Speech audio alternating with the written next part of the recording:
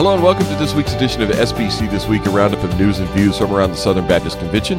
SBC This Week is hosted by Amy Whitfield and Jonathan Howe. Hey, Jonathan, how's it going? It's been a busy week in the SBC, Amy. We've got a lot of news to cover, and big news at that this week. Yes, we do. And this is pretty typical for this time of year for us to have a lot of news. But it has seemed like on the heels of several hectic, busy weeks of news, this was a lot, just kind of one thing after the other that was a big deal. Yes, it was. And we're going to talk about some seminary trustee meetings. One seminary having their trustee meeting coming up this next week is the Southern Baptist Theological Seminary located in Louisville, Kentucky. They are committed to training future pastors, missionaries, and gospel leaders. You can learn more about undergraduate, graduate, and doctoral degree programs by visiting sbts.edu. I know it was a big week for them. Had T4G up in Louisville this week. A lot of people descending on Louisville, 12,000, 13,000 pastors and other leaders in Louisville this week together for the gospel. I know a lot of them were headed over towards Southern. Probably a busy week at that campus.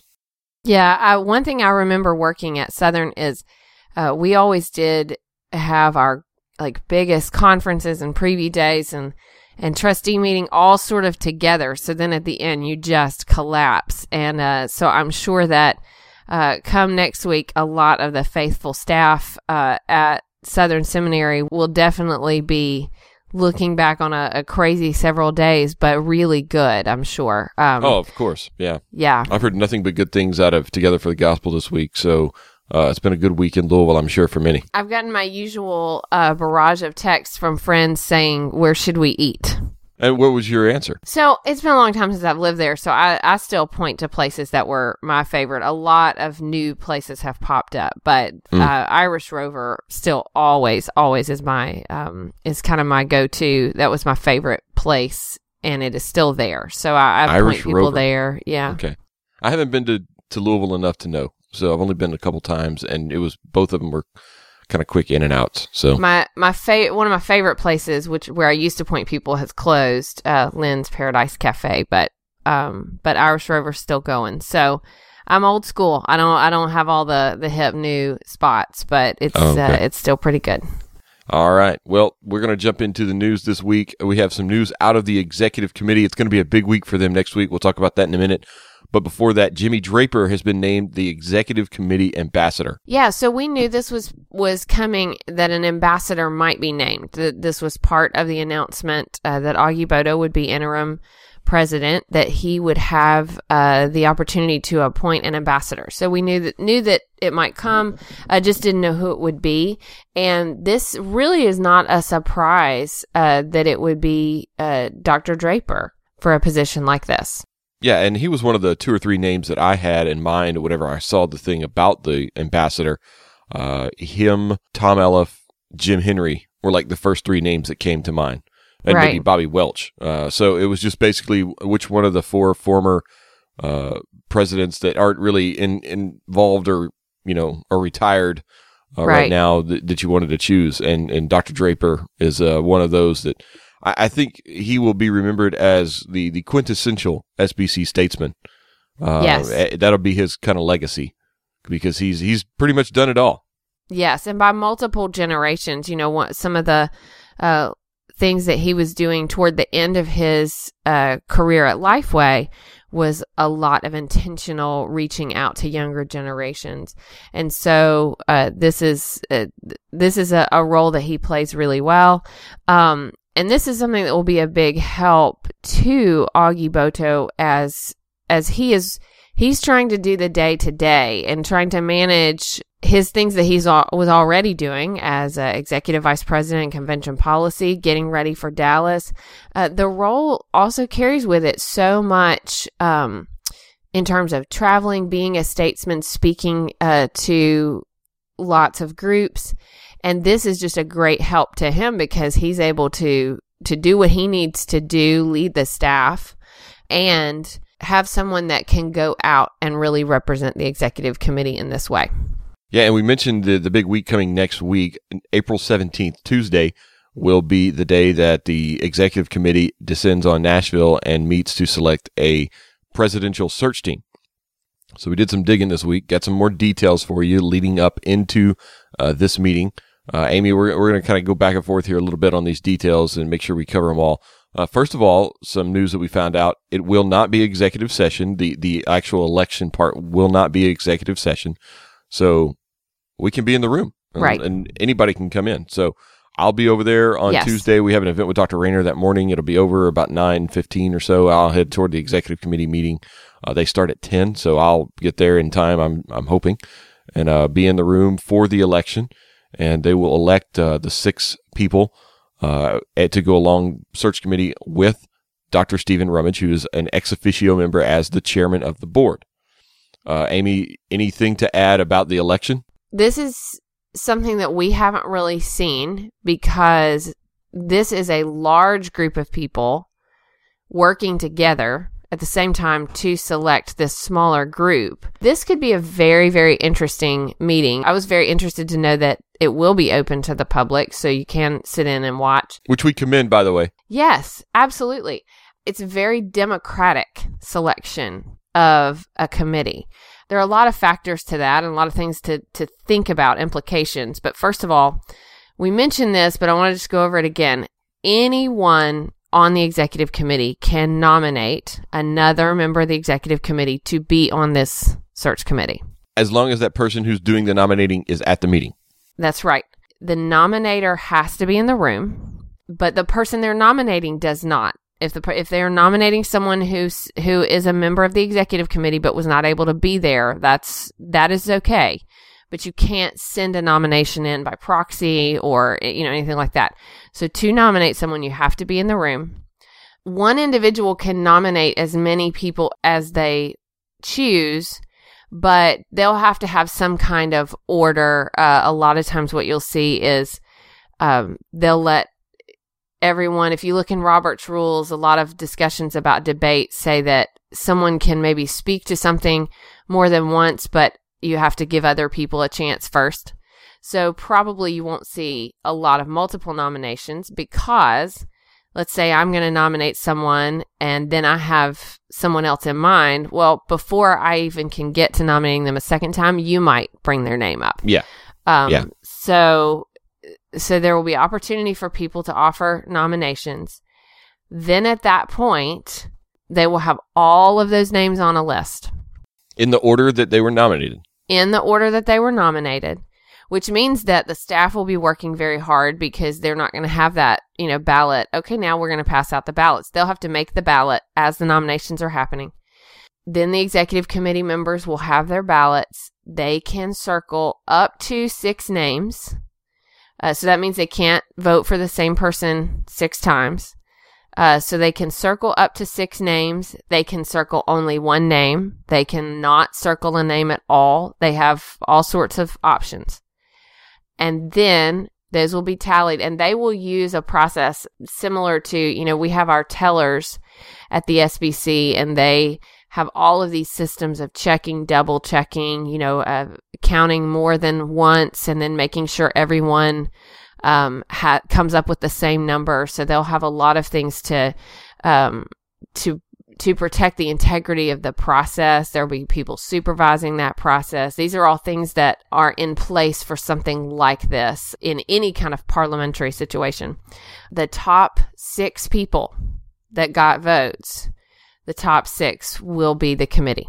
Yeah, regardless of location, regardless of gender, race, age, whatever. I mean, it could be yes. 6 people from the same state.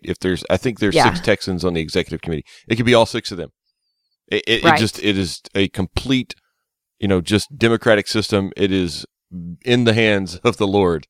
And we will kind of see what goes on here because, I mean, there's no real, other than like your individual strategy of who you're going to vote for, of I'd like to see a woman on, I'd like to see a diverse group or whatever it may be. Yeah, you want small church, large church. It doesn't matter. All these things, it could be all mega diversity. guys. It could be all state guys. It could be all really small pastors out in the middle of nowhere guys. Right. So when we think about times that we try to bring a diversity of perspectives to something, so maybe an individual is thinking through that to name a committee, to speak to anything, we have to recognize this is over 70 people. Yeah. Working on up this. to 83 people, or I mean, there's 83 people on the Right. executive committee right now. We don't know how many will be there. My Right. guess is it'll be in the low to mid 70s. I'm sure some people will have issues Yeah. with getting away and not being able to make it or something like that. But So you're talking about these people by ballot, and so there's no way for everyone to know who everyone else is voting for. You can't know. You're Well. just putting forward. Well, you know what I'm saying. They're Yes. not like sitting there looking at each other's ballots. They may have discussed beforehand or we've all been whatever. in those meetings. Some- Yes, we've all been in those Right. meetings. And if someone is nominating, obviously everyone is going to anticipate they'll vote for the person they've nominated. But what the point is, this is a large group of people deciding something, and so even they will not know as they turn in their ballot That's how true. this is going to turn out. No, nobody's So going to have a clue this- how this is going to work right. out. So this is something that as Southern Baptists sort of watching, we can get really armchair quarterback. We can kind of try to strategically, figure out what's going to happen. The truth is, this really is in the hands of the Lord. And so when we pray about As is this everything. upcoming We meeting, just want to throw that out there. We just what? don't really. I said, as is everything else in life. Right, absolutely. As we- is everything. But we can really see and know that we're kind of coming just open-handed. So when we pray for Tuesday's meeting, a lot of times you don't know what to pray for. This is it, that we're really placing this committee and who this committee will be before the Lord, and Yes. for His will to be done in this. So that's really important. And also we need to just pray for the staff. They have normal tasks that they do every day. They have a really big thing coming up in June, and this is a process that they're going to be working very hard to make sure it goes smoothly, to make sure the integrity of the process is upheld. And so we need to pray for them. They have just a lot on their plate. So it's just a really interesting time right now. I know we've had a lot of transition, a lot of challenging things to deal with, but also a lot to really watch and to see how our processes go on, how our system is in place, how the cooperative program is still working. Cooperative program funds are being collected and distributed all the time, and we continue forward on our mission. Yes, and a couple more notes about the meeting on Tuesday. There will be a time that they do go into executive session, and that will be to discuss the parameters of the separation with Dr. Frank Page and his resignation. They will announce the results of that session apparently after that is done. I'm not sure if there will be a press conference or anything like that. I'm sure there will be press there. We don't know if there will be a press conference. If not, or if there is, obviously we'll be involved in that. And then finally, I'm not quite sure if they're going to let me tweet from the meeting or not. I'm guessing since it's not executive session and it's open, they will.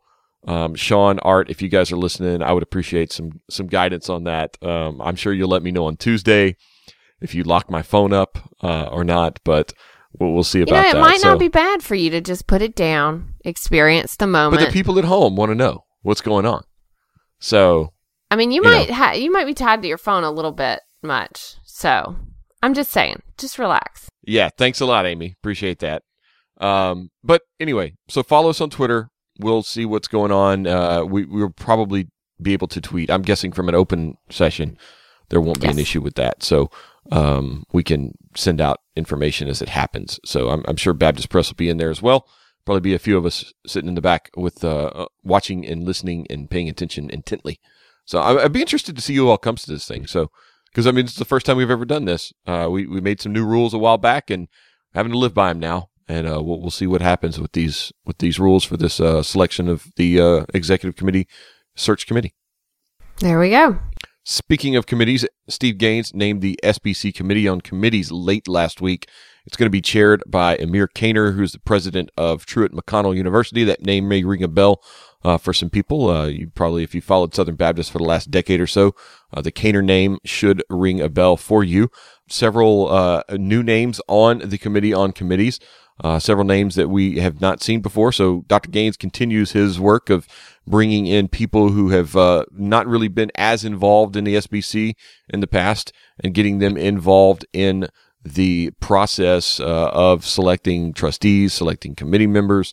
So we saw that last year. We see that again this year as well. The full list of the Committee on Committees is available in the Baptist Press release, and we'll have that on our website as well later on in the year as we get closer to the annual meeting in June. We'll have all the committee lists up for you as well.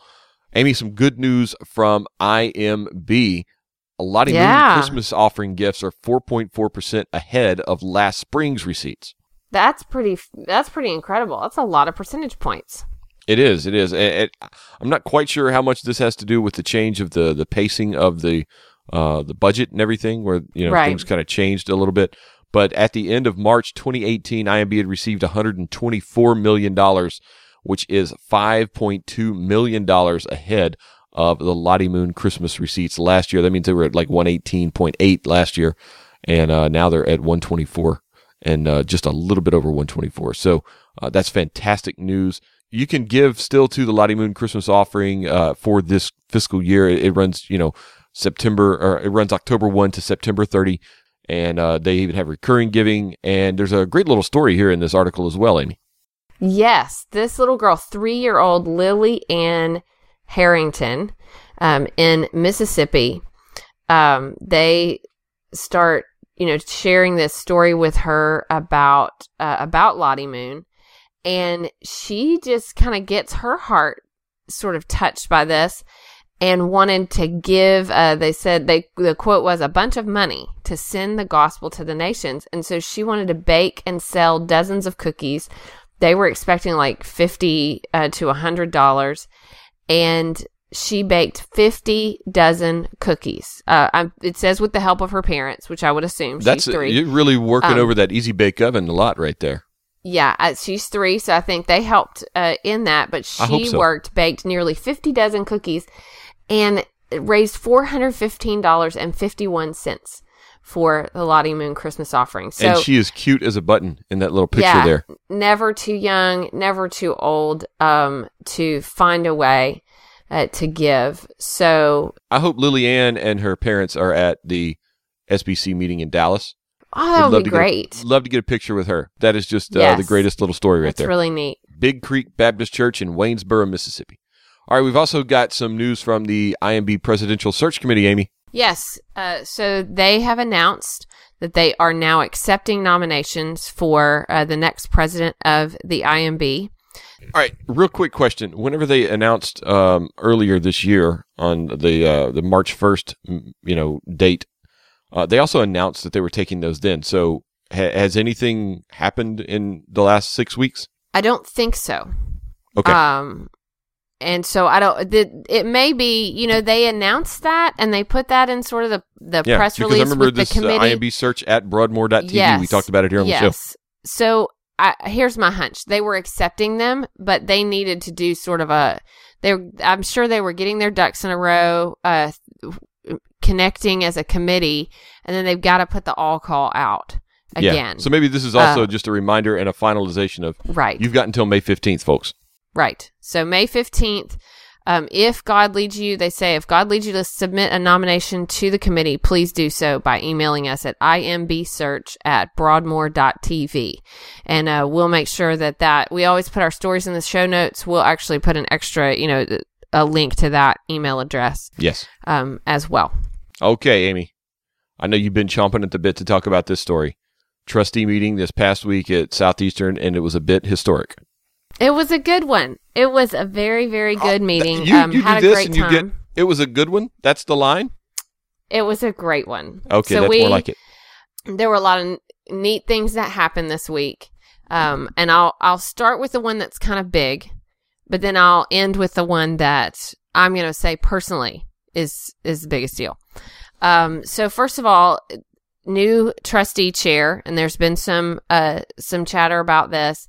Becky Gardner from Peoria, Illinois, She is superintendent of a Christian school there. Wonderful, gracious woman who I've been around a little bit the last few years. Just really, really respect her. She is our new chair, and our communications team did as much digging as we could, and we know that she's the first female chair in the history of Southeastern. But from what we can see, she's the first female in the history of any seminary board in the Southern Baptist Convention. And there haven't been very many. I think she's either the second or the third of an entity. I know the ERLC has had a female chair, and maybe there was one before that, but I'm not certain. So it's not something that happens a lot anyway. But she's wonderful. She follows a long line of great trustee chairmen. Marty Jacquemin rolling off has been incredible. Todd Lynn before him, Ed Litton before before Dr. Lynn. So we've had a great just relationship with our board chairs. They've been incredible people, and so she's going to just follow right in that line. But that was just kind of neat. It was exciting. Other good things happening. We have our first endowed directorship, the George Lyle director of the Lewis A. Drummond Center for Great Commission Studies. Scott Hildreth said he's got he's got the longest title of anyone.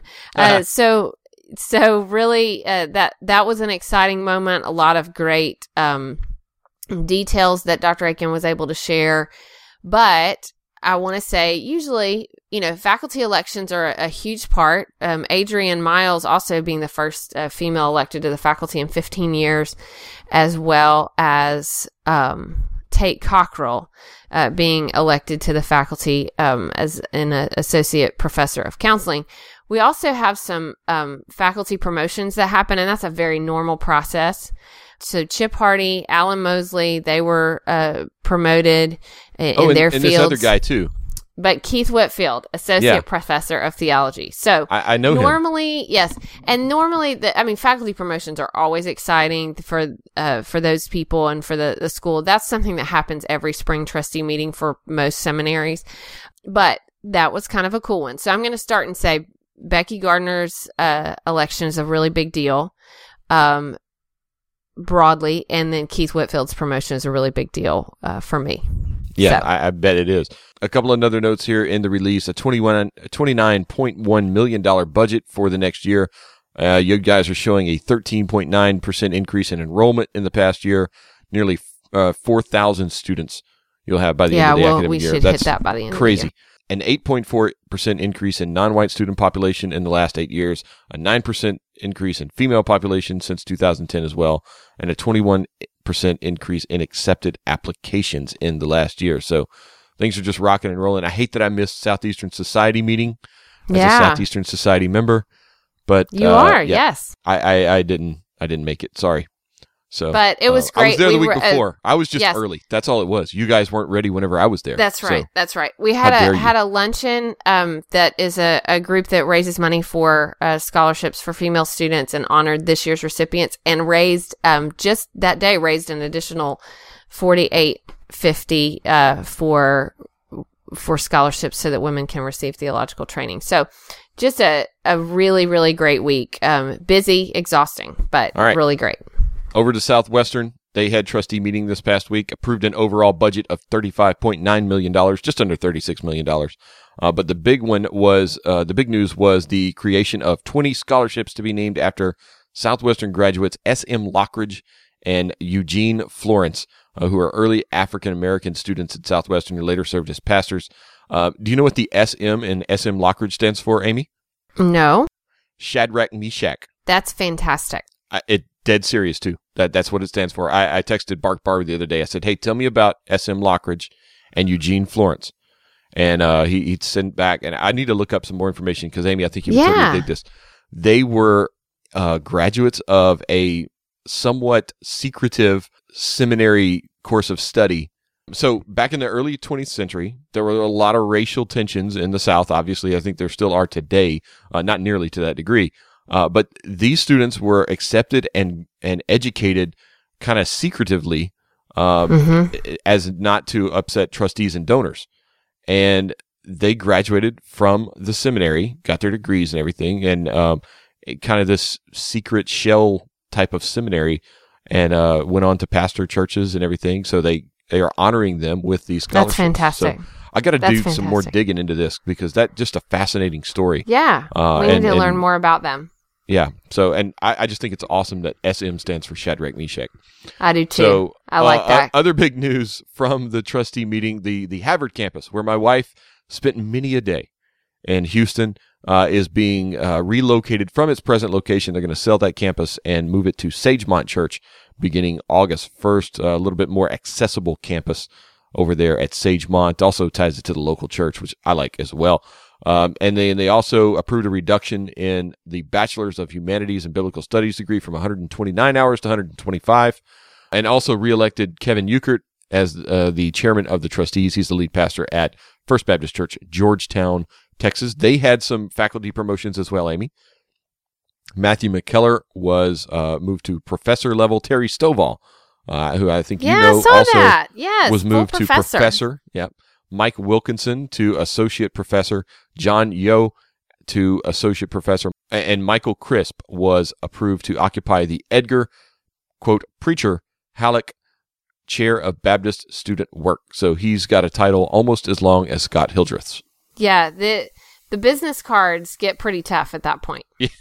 The 4-point font on your business cards. All right, yes. Final trustee note up here, Midwestern. Big week for those guys. $22 million budget was approved. Dr. Andreas Kostenberger was also hired. The announcement of his hire, which brings a serious academic cred to the seminary as well, and will direct the Center for Biblical Studies. So he's coming into Midwestern, and probably the piece de resistance here, renaming the college at Midwestern to the Spurgeon College. Yeah, that's really cool. And we've seen some of that, Southwestern renamed to Scarborough College a couple of years ago. Obviously, we have Boyce College, Level College. So if Midwestern's going to rename their college, Spurgeon College is what it's going to be. Yeah, that was the one that fit. I mean, there's no doubt absolutely. about it. So that's fantastic. Yeah.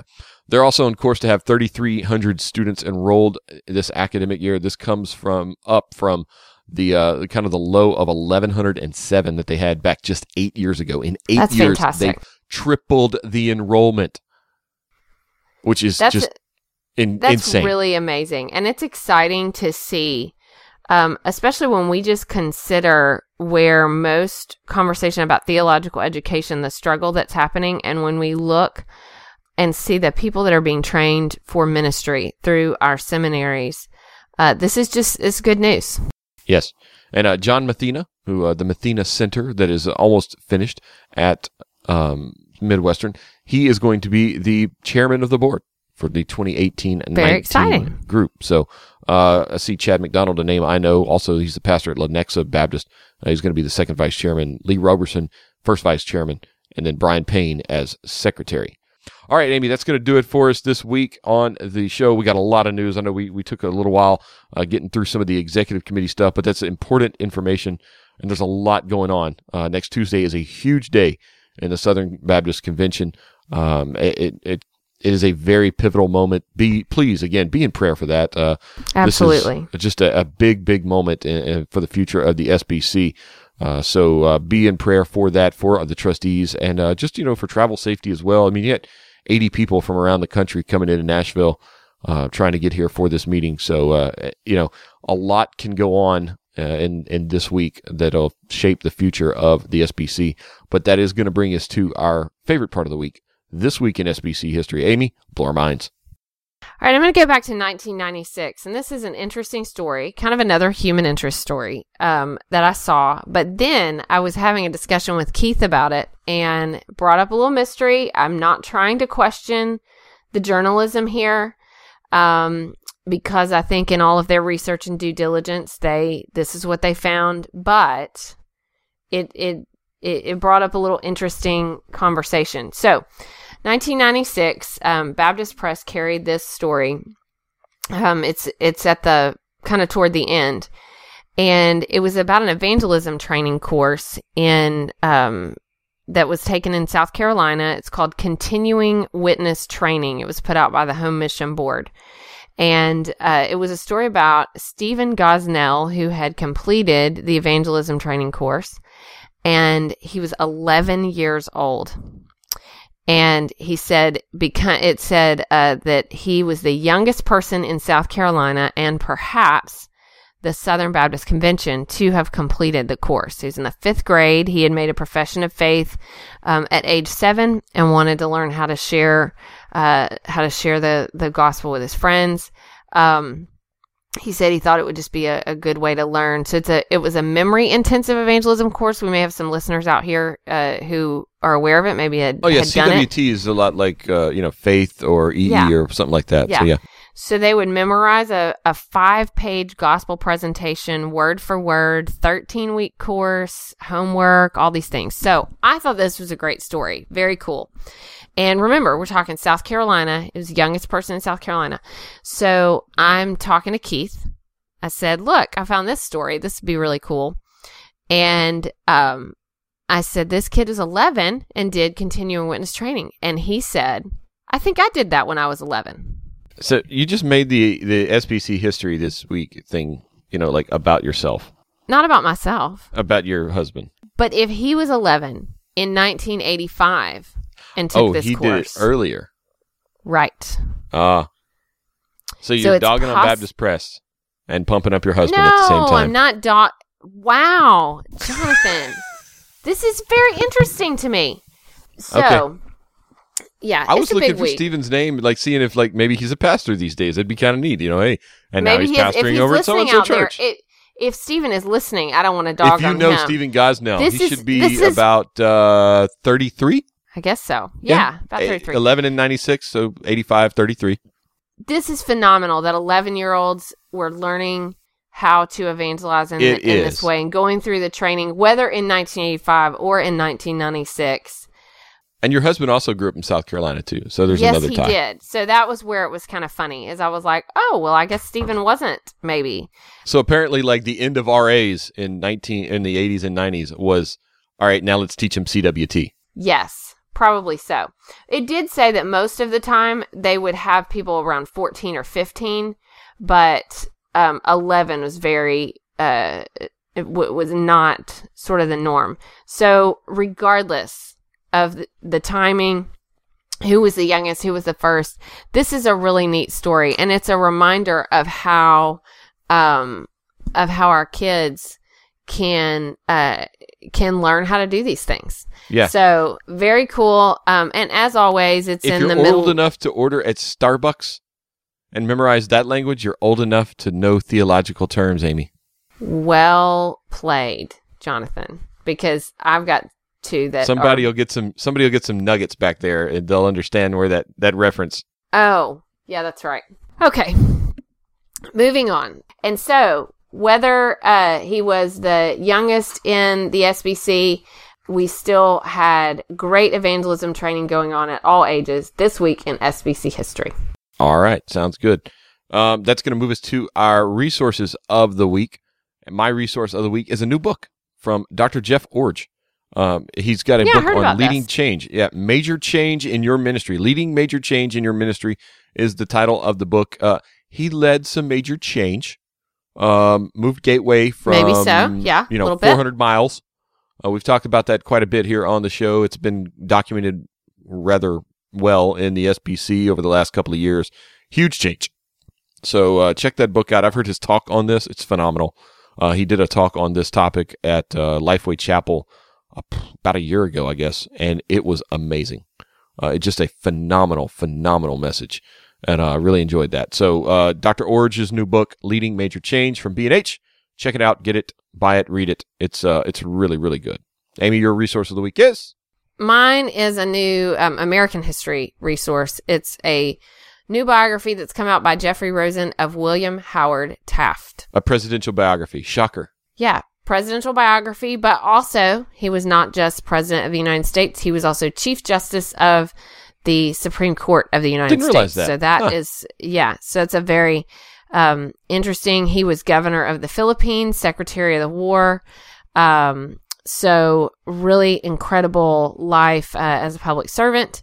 And not a lot is known out there about President Taft. And I just stumbled on this, so I'm excited to read it.